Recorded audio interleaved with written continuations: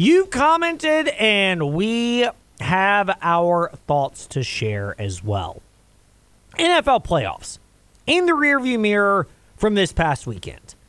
And the San Francisco 49ers came back, got the victory in a spot where I don't think it was the worst thing in the world for San Francisco to get tested, but they flirted with disaster a little bit more than I would say I feel comfortable in if I'm a Niners fan.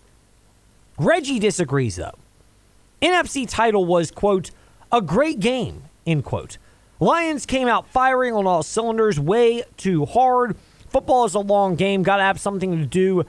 Got to have something to end with. 49ers didn't even unleash the arsenal at their full potential. We most definitely will need it for Kansas City. That Green Bay game was after the squad had 2 weeks off and couldn't throw, run, or catch, but still pulled it together in the end. So I'll disagree with Reggie's point on this particular front. It's the NFC Championship game. There is no more rust. You've got to play real well. I would say this. It looked like for as much money and resources, draft capital, as the 49ers have invested in their defense, they got bullied and beat up by the Lions. The Lions looked better in the trenches. Penei Sewell's going to get a big contract, the tackle for Detroit this offseason. But remember this name if you're a Washington Commanders fan? Chase Young, the guy that was traded to San Francisco, really hadn't made much of an impact. Go back and look at the highlight of that Jahmyr Gibbs touchdown. There just wasn't much effort there. And you can call me critical, but I want defensive linemen chasing after players in the backfield if they're making a big run. It's the NFC title game, for crying out loud. You shouldn't have to coach extra effort and extra energy. Shouldn't be an issue. And yes, the Niners didn't unleash everything they could have done, but I think if anything, some of it's strategic. And I do agree with Reggie's point that you can ramp it up, and the Niners certainly did that in the second half of both games, and they're going to need to be at much greater speed against Kansas City. But I do see a path where Kansas City can just flat out control the game. You know, we haven't made our picks. We'll do that in the next week or so in our votes of confidence. But football is a long game, yes. The Lions came out firing, but I wouldn't say it was too hard. I think, if anything, they had the right strategy. Just as we documented yesterday in the fast lane, they made their mistakes. They had spots where I'm all for being aggressive in some fourth down situations, but you've got chances to go up by 3 possessions. Even with the Niners being able to score as prolifically as they could, if they get 3 touchdowns, you're still within the game. You have a chance to win. There are fewer variables at work. That's 6 points that were a difference. And let's say instead of being down by 10, you're down by 3 to 4, because maybe you go for 2 in a certain spot.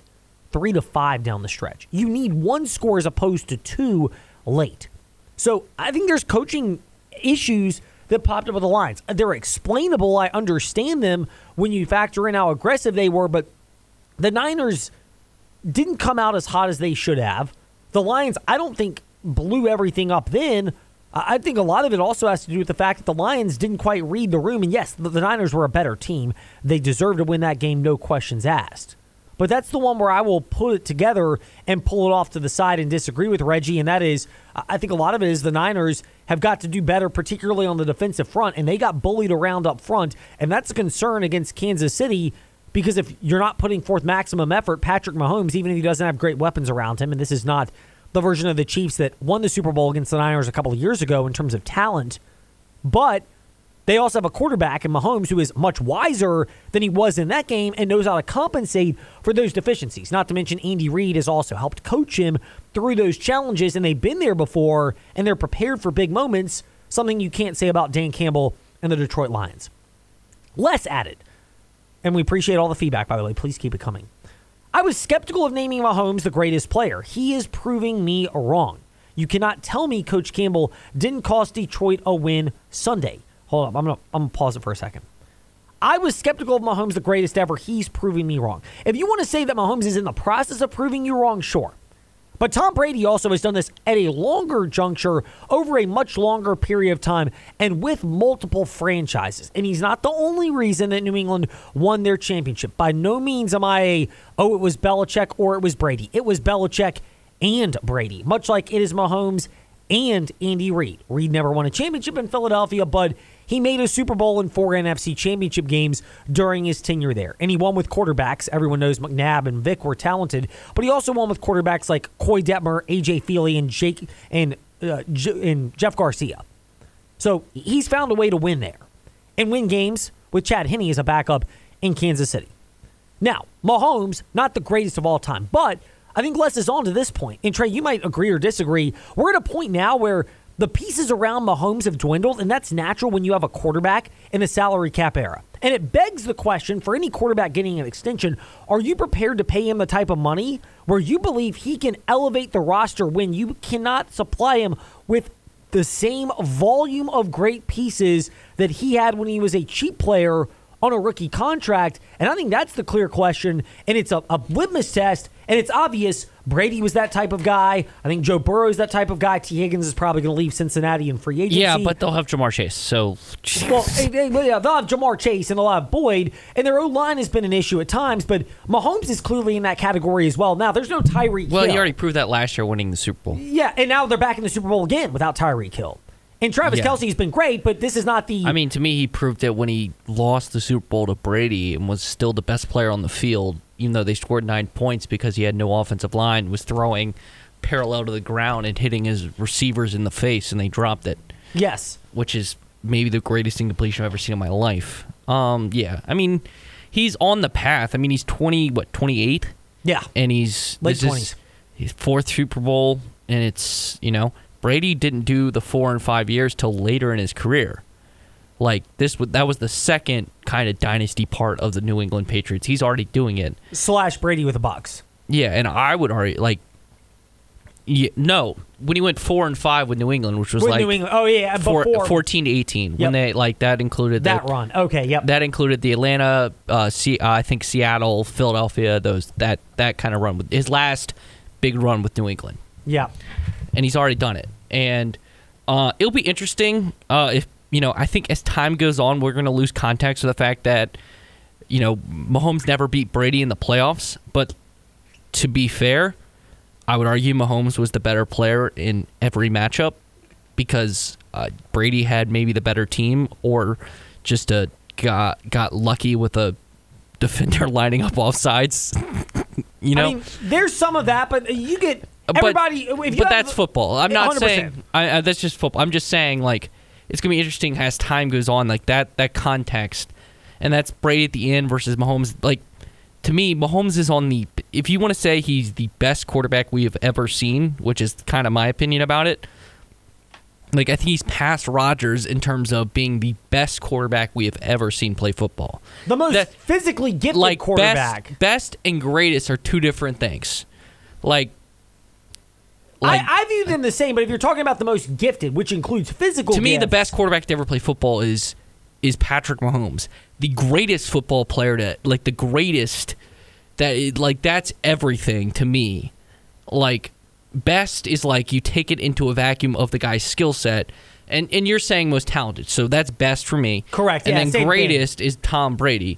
I think Mahomes, if you look at his skill set, everything, how he's getting smarter, how he's becoming more efficient, and then that he can make every throw he wants, and he has the legs. He's the best. But the greatest is still Tom Brady. But I will say this. I think Mahomes does not have to get to 7 Super Bowls to be considered the GOAT because, I bet you he's going to win more than 3 MVP awards. That's all that Brady won. And, I think the NFL in terms of a quarterback is better than it's ever been because, let's look at who, it's going to be interesting to see how it all shakes out. But I think right now Mahomes is on that path to become the greatest of all time, but it's going to be very difficult to get there. This is a very flawed Chiefs team, and yet Mahomes has helped to elevate them. Yeah. I mean, this is the type of thing this is clearly, the worst team he's had in the run. Best defense he's had by far, but the worst offensive skill talent. I think the way to put it, because you have Kelce. I think Rashee Rice has been big for them. but this is the worst offensive skill talent he's probably had. But here's where, again, for me, when you're talking about greatest of all time, and he's not on the Brady level of this, Mahomes is not. He's getting there. You can't argue the fact he's getting there. I'm not disputing he's not getting there, but it's also being the selflessness that goes into being willing. Do you care about being the best team you can be every year, and you're willing to sacrifice? And Mahomes has taken a major step in that direction this year because they multiple times have had to retool their offensive approach. They've had to get to fewer passes, as much as that pains Andy Reid, and more running than ever before since that loss on Christmas Day that you heard on the CBS Sports Radio Lynchburg app, when they lost to the Raiders on Christmas Day. They've retooled their approach to that, and it takes the selflessness of a player like Mahomes. And this is where also the thing for Mahomes is he's putting to bed this argument of, because almost everybody considers him the best player in the NFL right now. He's not going to win MVP every year, but he's the best player in the NFL. It's kind of like when LeBron was at his peak. He didn't win the MVP every year, but he was clearly the best player in the world. Yeah, I mean, it's just... It's kind of like how Jokic is the best player in the world, but if Embiid plays enough games, he's going to win MVP. Yeah, I mean, the exact same logic applies, Trey. No doubt about that. But there's a selflessness that goes into that. And it's not quantifiable statistically, and I understand that. I also can't stand the argument of, you don't like black quarterbacks. Look, let's throw that theory to the side. Mahomes plays, if you're an athletic quarterback, black or not, but whatever you are, how you should play. He's got the athleticism. He'll make plays with his feet. But he slides. He kind of knows how to game the officials on roughing the passer penalties. But hey, that's part of the contest. Michael Jordan worked the refs. LeBron worked the refs. Tom Brady knew how to work the refs. He would always go up and have conversations with the refs. He talked about it regularly. Peyton Manning did the same thing. It's part of being a good quarterback. No issues with that.